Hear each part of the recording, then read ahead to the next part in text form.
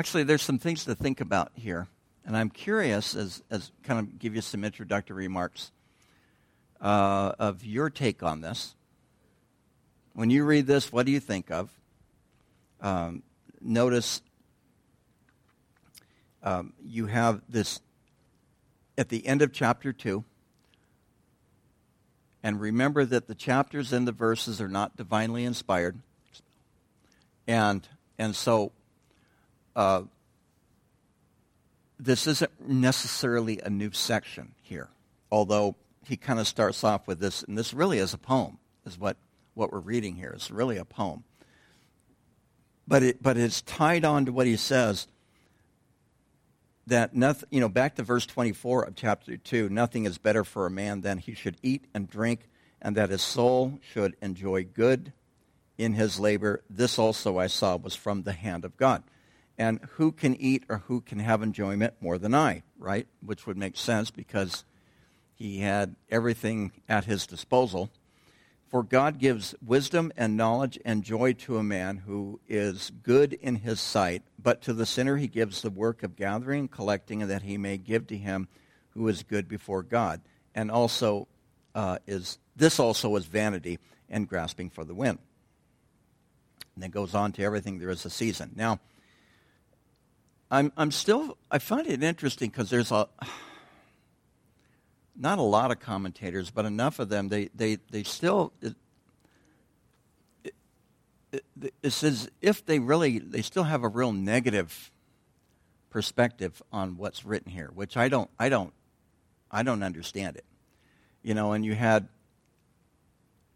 one of the commentators said, well, you'd only have God even mention the first 8 verses of chapter 3. But he's responding to what he just wrote, of which I just read to you in chapter 2. And, let's not forget that this is divinely inspired. If it is inspired, and if it's not, it doesn't belong here. But if it is inspired, among other things, consider it an invitation for you to give it thought.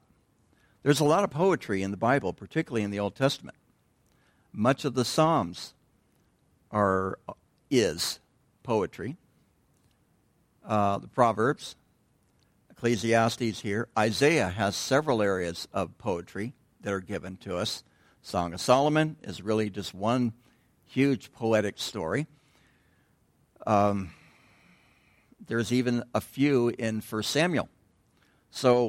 And a few in the book of Genesis. Actually, all of Torah, there's a few little sections of poetry.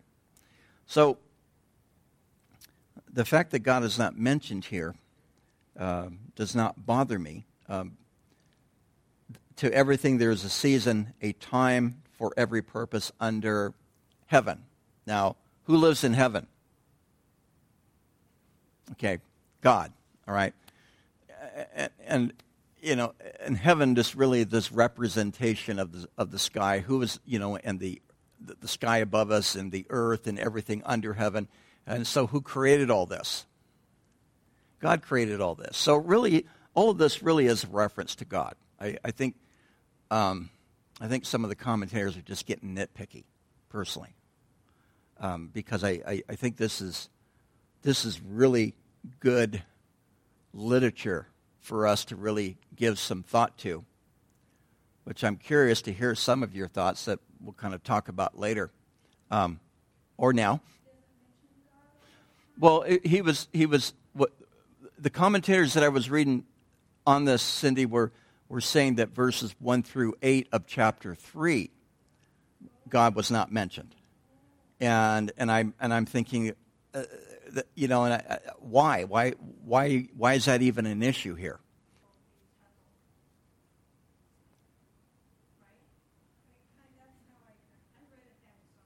No, it's good that you read ahead, and I like that. And part of what I was going to say is, I want to hear your perspective on it, even if we don't agree, and I'm okay with that as well, because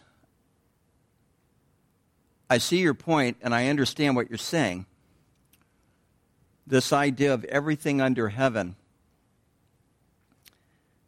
right now, in our life today, that's what we have. This is where we live, right? Now, do we have a hope that we hang on to? Yes, and I think where is it that Mary read verse 11? The New King James says, He has made everything beautiful in its time, and He has put eternity in our hearts. So that's the beckoning towards something beyond, and that's what you were talking about. And I would agree with you in that respect, but I also, and this is just a difference in perspective. To me, and I'm not saying you do this, but I'm just saying this to make a point, because I know a few people who I think do this, and that is they act like they're just grinning and bearing all of life before they get to heaven. And I don't think that that's what the Lord has for us in our walk with Him here on earth. So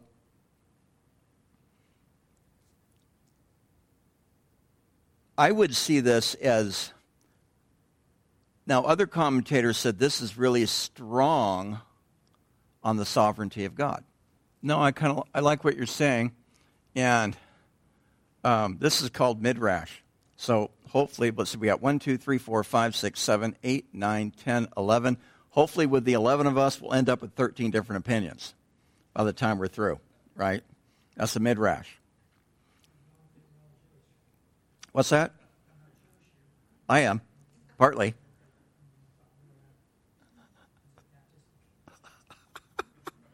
Cindy, hit him, will you? No, I wish your sister was sitting there, because she would. So yeah, verses 1 through 8 is almost universal, isn't it?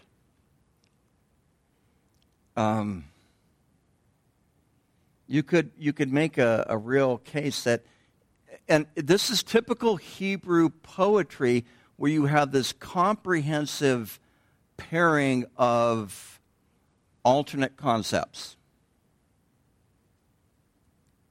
You see that quite a bit. And what's interesting is, did not God design the universe also in that fashion? You have day, night, light, dark, hot, cold. So you have the orbits of the planets, the gravitational pull, the polarities, the plus and minus poles of the magnetic poles, right? So this is kind of what's weird, because again, a lot of commentators, they hammered on, and you kind of touched on it by saying that God defined time, and He's sovereign, but is His sovereignty, I'm going to get in trouble, I shouldn't ask this question. Is His sovereignty such that He ordains each and every moment? Or is it just these are the times that we experience because of God's sovereign creation and establishment of the world in the way that it is? And does God's sovereignty cut through a fallen world?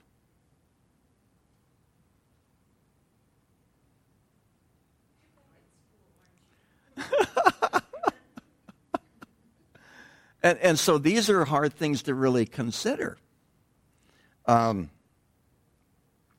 ways of a righteous man are ordered by the Lord, Proverbs tells us. That's why I read the Proverbs, right? And he's answering some of these questions that I'm asking in the Proverbs. And so,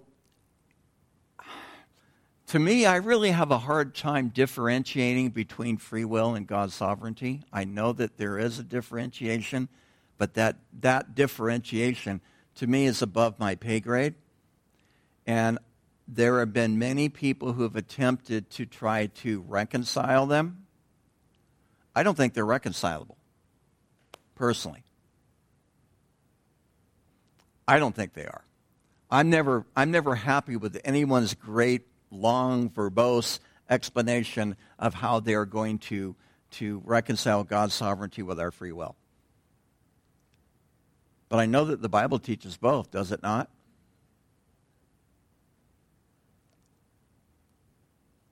Is it God's will for you to go visit your mom in October, or is it your free will? Okay, it's your free will, according to you, but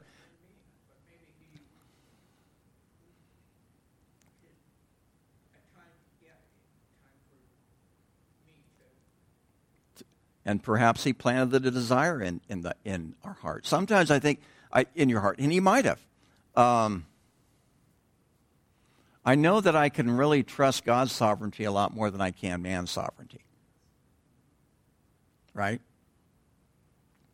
So what's interesting about this verse 1, to everything there's a season, a time for every purpose under heaven. The grammar, and I'm not good at Hebrew grammar, so I'm at the mercy of who I'm reading. Really it's indicating specific points of time. Specific points of time as opposed to durations of time. Do you understand the difference?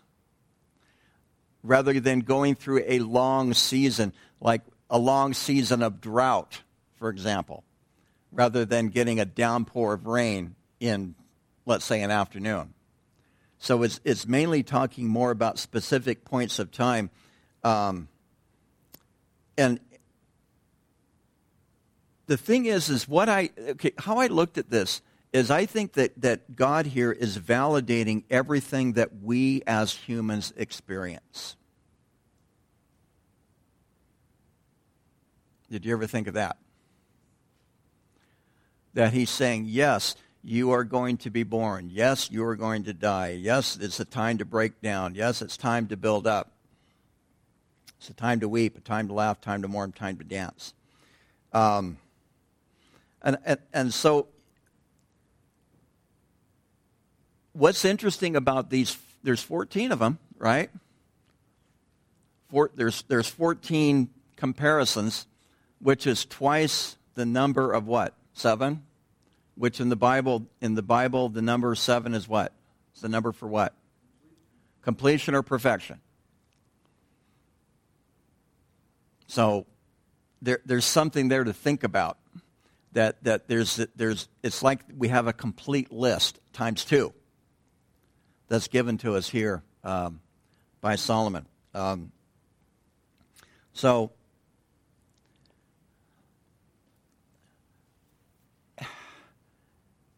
it's almost as if we really need to accept that we're mortal and that we are governed by time to a degree. In fact, one commentator referred to time the tyrant. And I stopped reading because I think these are inescapable realities of our life. And that so we're governed by time, like you said, right? And so there's that old saying, you can't fight City Hall, right? You remember that one? Okay. By the way, did you look up that song? You never did you? That's all right. Maybe we'll have Tim sing it for you after we're done here tonight. But anyway, the Bird song. The song by the Birds with a Y. It is a Y. I think it's a Y. Anyway. Okay. So this isn't probably so much the scholarly theological observation as it is the poetic observation of human life in a human world. Equally as true, actually I prefer reading this than some of the stuff that I had to read. Just dry. And certain theologians, everybody claims that they love them and they read them, and I'm like, I don't think that, I read the books and I'm thinking, I don't think the guy even understood himself, and let alone anybody else, because he makes absolutely no sense to me.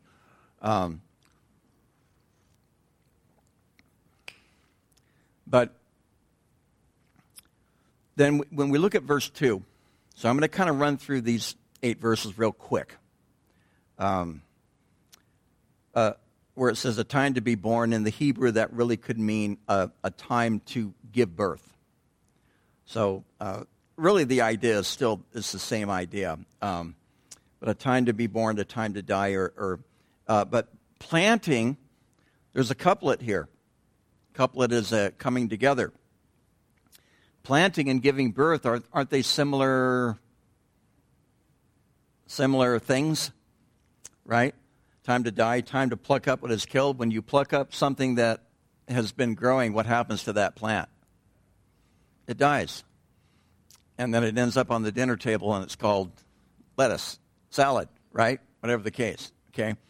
So you have these little couplet that he's putting together here. And then a time to kill and a time to heal. What do you think about a time to kill?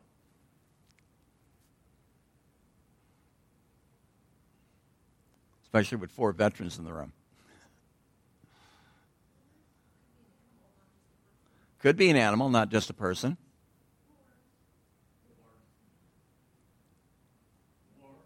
War.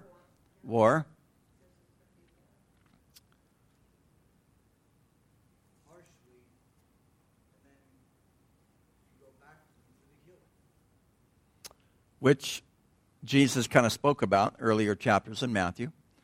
And because we live in a fallen world, there are wars.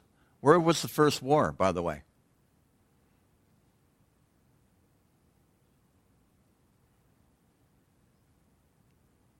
Depends on your theology. It might have been in heaven, depending on how you want to read the book of Revelation. Yeah. It might have been in heaven. So, although Genesis doesn't really clue us in, it starts in the garden. Actually, it doesn't start in the garden. Where does it start? Where does Genesis start? Come on, you guys know this. Where does Genesis start? In the beginning. In other words, prior to time beginning. Yeah, before time began. It's the same concept as John chapter 1, verse 1. And so then you have time to kill, a time to heal, a time to break down, a time to build up. And I used to do demos when I was worked for a company and just would demo. Demos are fun, or at least they can be. And have to, demo out a countertop or demo out a whole kitchen. And, you go in there with a sledgehammer and put on a mask and just go to town.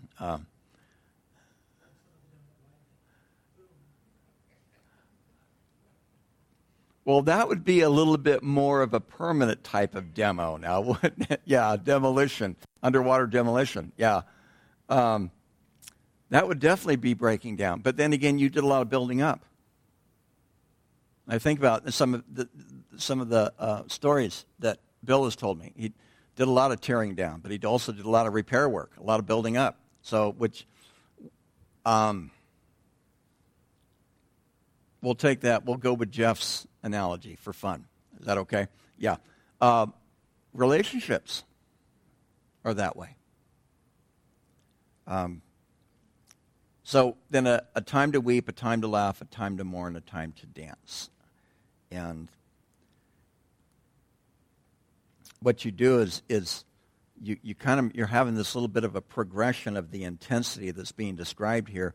But both sorrow and joy are a part of life. And one person wrote this. I thought this was interesting.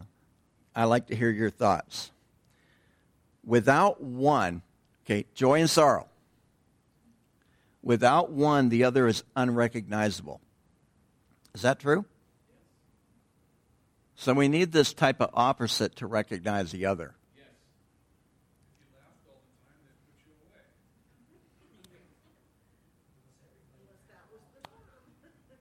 Okay. Ken?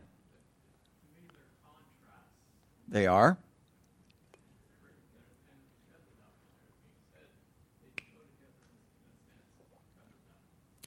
So let me throw you the curveball that I don't have an answer for.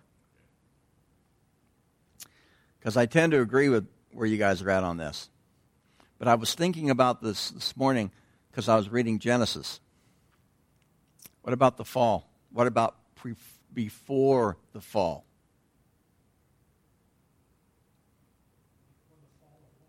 Before the fall of humanity.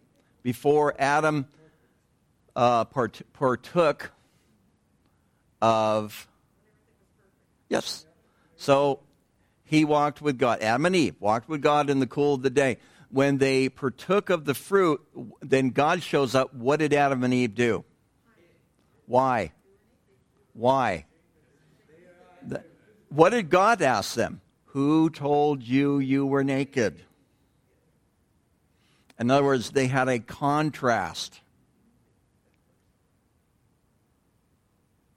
Prior to the fall, prior to the sin of Adam and Eve, was there a contrast? Did they? The day that you eat of this fruit, you will be as God by knowing good and evil. Before then, did they know evil? At least not experientially. They knew that eating the fruit was evil. Why? Because God said, don't eat it. And they knew that if they did eat it, that would be disobedience. So there's still a bit of a contrast here. But what this tells me, the necessity of the contrast, good, evil, love, hate, build, unbuild, demolition, fix. I had to say that for you, Bill. The necessity of the contrast might, M-I-G-H-T, might be due to the fall.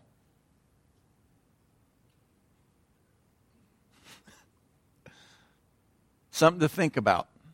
I don't have an answer, but it struck me as I was reading Genesis that before they sinned, they knew only good. Is death good? No. I don't think death is good, personally. The last enemy that will be defeated, according to 1 Corinthians 15, is what? Death. So, did they know good? I want to say, for no other reason than to bolster my argument, I would say yes. Because they walked with God in the cool of the day. Because they had fellowship with God. Okay, I'm finally digging myself out of that hole that Bill threw me into. Because they walked with God, they knew God, they had fellowship with God. And everything that after, if you read the Genesis account, God created it and he saw it and it was what? Good. So they're dwelling in the goodness of God. So what you're asking is, did they have a moral definition of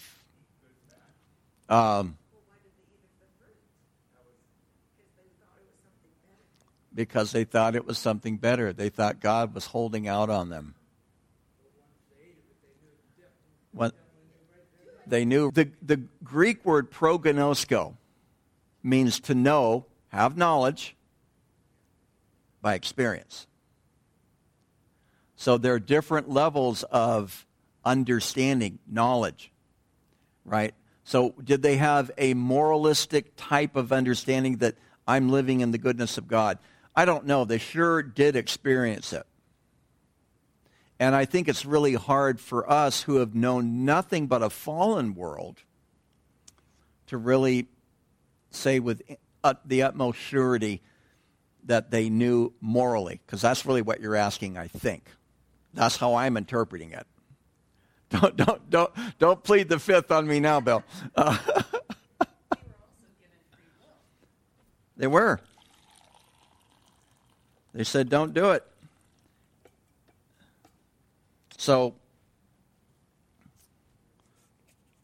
See, I'm exercising my free will right now. You know, I feel sorry for anybody who's going to try to listen to this later who wasn't sitting here tonight because they won't be able to make heads or tail of this. But did that at least address somewhat? I don't think I convinced you of anything. Were they aware of goodness? Now I say again that has to take us to an understanding of morality. I don't know if you would agree with that or not. Bill does agree with that. Okay. So to understand morally good, there's the contrast that's probably still needed. Oh, this is getting fun. So they might not have understood morally. They might have just understood experientially, which was because they were in a place of sinless perfection, it was all they needed. Thanks for that. I had to really work through. Okay, I think that would make the most sense. Yeah, they walked with God, so they knew nothing else. Of course, a thought just occurred to me: what in the world was Satan doing in the garden anyway? But I don't know if I want to go down that rabbit trail of nothing but speculation. Okay, where was we? What's that? They learned about him quickly. They sure did. Yes. Okay, well, that was fun. Now, there was a few different opinions going on there. So, Ken, I don't know if you had just come in or not, but we're doing a midrash, right? Which is, no, you were here because there's 11 of us, so we end up with 13 different opinions tonight. So we're working on it. All right. You good with that? You're good with it. Yeah. It's good to have you back, though. No, you, Gary. I know, because it's like, yeah, you guys are like right there. All right. Like I said, this is going to be horrible. Like, I always edit Wednesday nights. And the thing is, I'm trying not to respond to some of you when you're talking because all of a sudden it'll be like a flat line, then all of a sudden a little blip. And I'm like, you'll get like, yeah. And so I got to edit all those anyway. But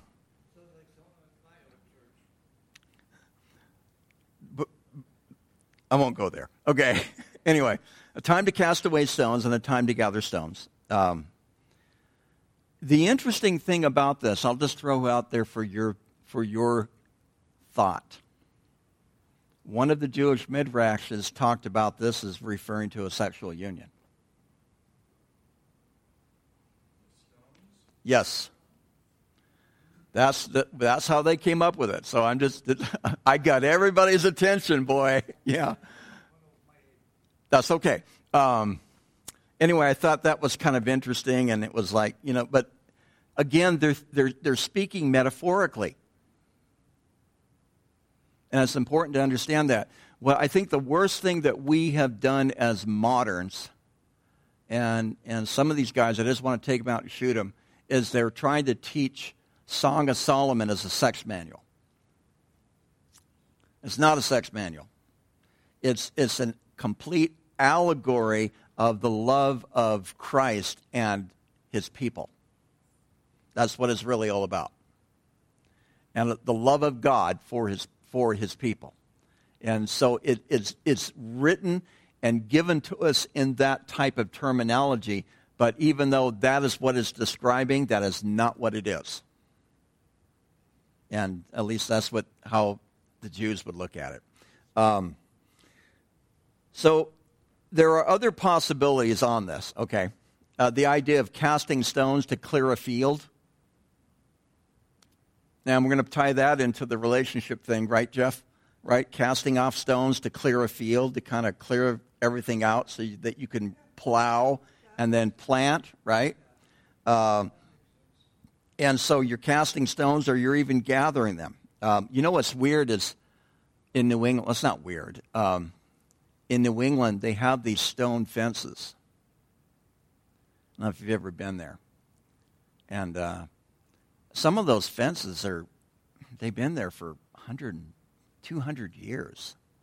the boundary lines, and they just stack stones, and those are the gathering of stones, and that's their fences.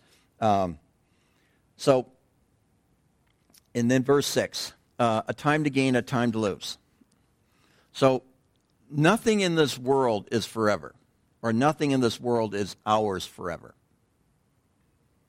Every once in a while I'll talk to somebody, usually a guy, and he'll talk about his 60s muscle car that he wished he still had.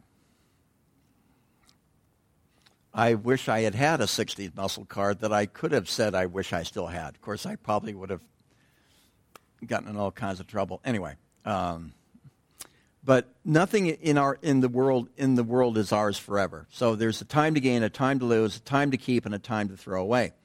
And then a time to tear, a time to sow, a time to keep silent. A time to keep silent. I like that one. Some people don't. And a time to speak. And I think sometimes in dealing with folks, that's, to me, the challenge. Because sometimes they're looking at you for an answer. Sometimes you don't have one. Sometimes you don't have one. And it's better to not make one up. So time to ask questions is the time not, yeah. So, so I find that to be fascinating. There, and really the idea of tearing and sewing. I thought of the veil in the temple, where the veil of the temple was torn in two, and that's a veil that was not intended to be resewn. But on a spiritual level, I think people try to resew that veil all the time. And so, again, there's a lot of different ways that you can kind of pick through this and give some thought to this. A time to love, a time to hate, a time of war, a time of peace. And war is the reality.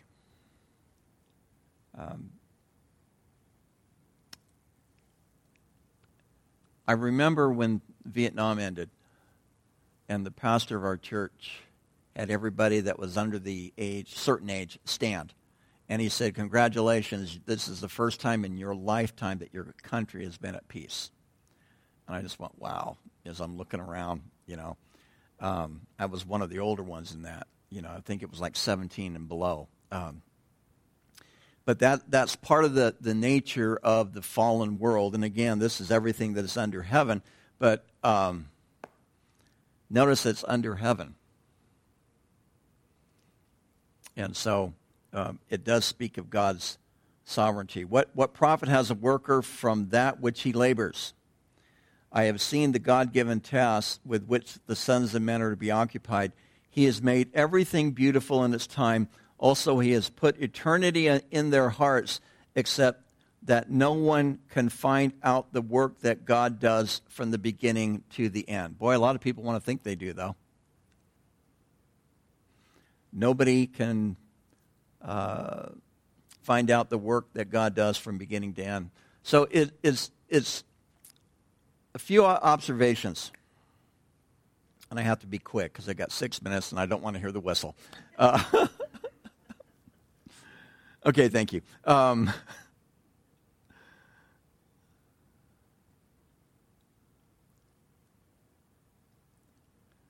One of the things I thought of is when I was reading this, and I've got several verses here that we won't take the time and won't have the time to look at. But Psalm 90, verses 12, it says, "So teach us to number our days, that we may gain a heart of wisdom." Psalm 90, verse 12. Teach us to number our days so that we may gain a heart of wisdom. So I got 3 observations. That's all I got out of this, all right? First of all, life is beyond our control. Life is beyond our control. Now, one of the other commentators that I disagreed with talked about the oppression of time and the oppression of life.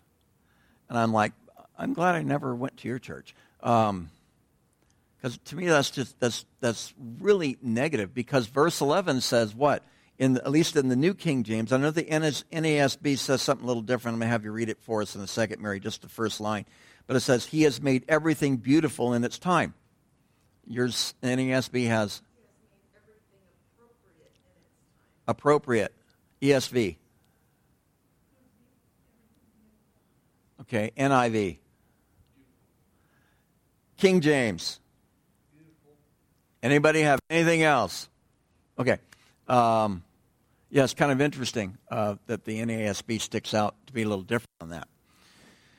But if things are appropriate, things are beautiful, and if we are, we're going to go back to not knowing the morality of good. Anything, if you were in a perfect state, right, anything that would be appropriate would also really be beautiful. And so life is beyond our control, which I find fascinating. What can you control in your life besides your thermostat? And maybe that's debatable.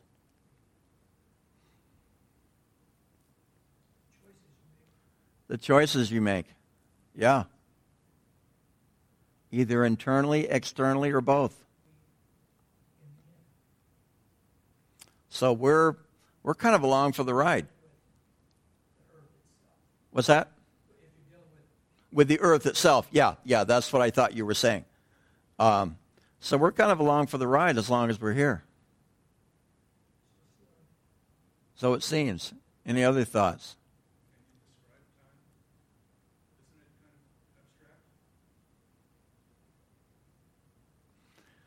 Depends on how much Star Trek you watched.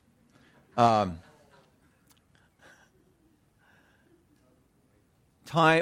if you have read quantum physics, which I was asked a question on quantum physics in my dissertation oral defense, which had absolutely nothing to do with my dissertation, and I wanted to reach for the screen and strangle the person who asked me that question. So I just talked over her head. It didn't work. Anyway, quantum physics would tell you that there is a relativity even in time. I don't know a whole lot about quantum physics. I'm not a physics person. I'm more of the poet person in history and stuff like that, the humanities. So, that would be something that I would have to dig more deeper in, that maybe you could look into. But that again, I'm kind of focused on we're on board for the ride. But remember, let's go back to the Hebrew. Verse 1, it's talking about a specific incident, section of time, rather than a prolonged season of time. So I don't know if that helps or not, or unless you want to add to what you just asked. Somehow I have a feeling he's just like, whatever, Mike. Anybody else? Second observation. I'm going to take a few minutes if that's okay. Okay. There's really no permanence to anything we pursue in life.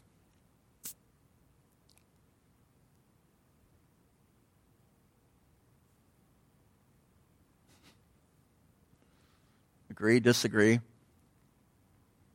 Of course there's permanence on a relationship with God. We understand that. Okay? That's a given. All right? I'm not slipping off the heresy wagon here. Okay? But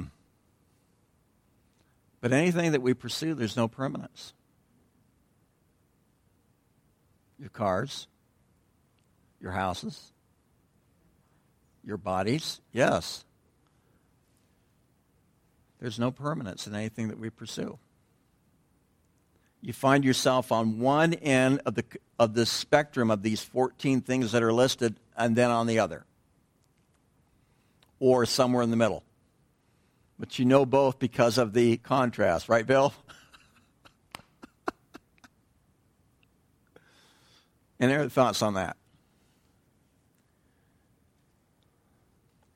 Okay. Thirdly, and this I get from verse 11 and 12 and 13. And 14, actually. Well, we could probably throw that in. Okay. There is a pattern, there is a purpose, and there is a plan that's unfolding in our life that we are unable to see. Pattern, purpose, and plan. Sometimes we can see the pattern. Who was it who said those who condemn the past, or those who forget the past? I think it was Santayana. Those who forget the past are condemned to repeat it. I referred to that. I referred to this when we were in the first chapter. I think there's some truth to that. But there's patterns that we don't always acknowledge. There's purposes of God that we can't see. There's a plan of God. I think part of the reason why we don't understand the plan of God is we don't recognize that each and every moment of our life is part of God's plan. Which takes us back to what, Pat? Sovereignty.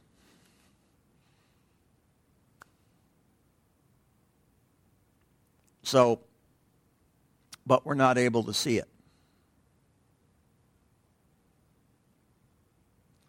And sometimes I think maybe that's God's grace. That we're not able to see the plan completely, the pattern, the purpose. Because if it's not God's grace internally, God being gracious to you that you do not see the purpose, plan, or pattern in your own life internally, it is definitely God's grace if you're dealing with someone who's a control freak, who wants to deal with the purpose, pattern, and plan, and wants to know everything that's going on, and everything has to fit, and things don't. And now that doesn't mean we don't try. All right. Okay. I don't think it means we don't try, but I think it means that we don't lose it when all of that stuff starts to fall apart.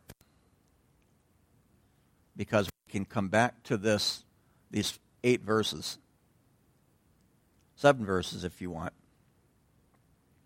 and read them and realize that there's a time for all of these things, and then to trust in. See, there's an incredible amount of hope in this passage, because God has made everything beautiful or appropriate in this time, and he has put eternity in our hearts. So there is this longing for something greater than what we currently experience. And that's where I think, Cindy, I didn't mention it, this just came to my mind, the separation, the distinction that you were talking about earlier. That, yeah, we live this way, but guess what? God has put eternity in our hearts. So in some respects, going back to what Bill was asking earlier, with his sidekick, Don,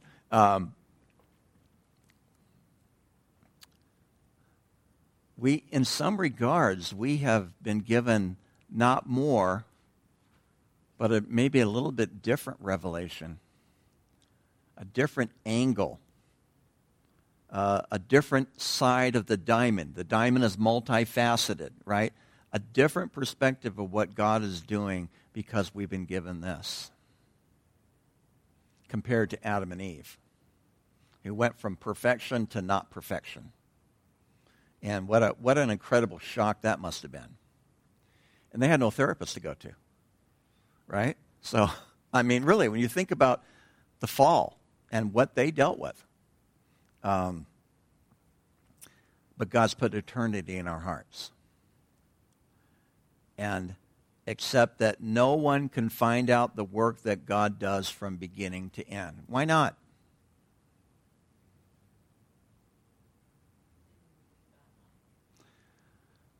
It would be the fall 2.0. Yep.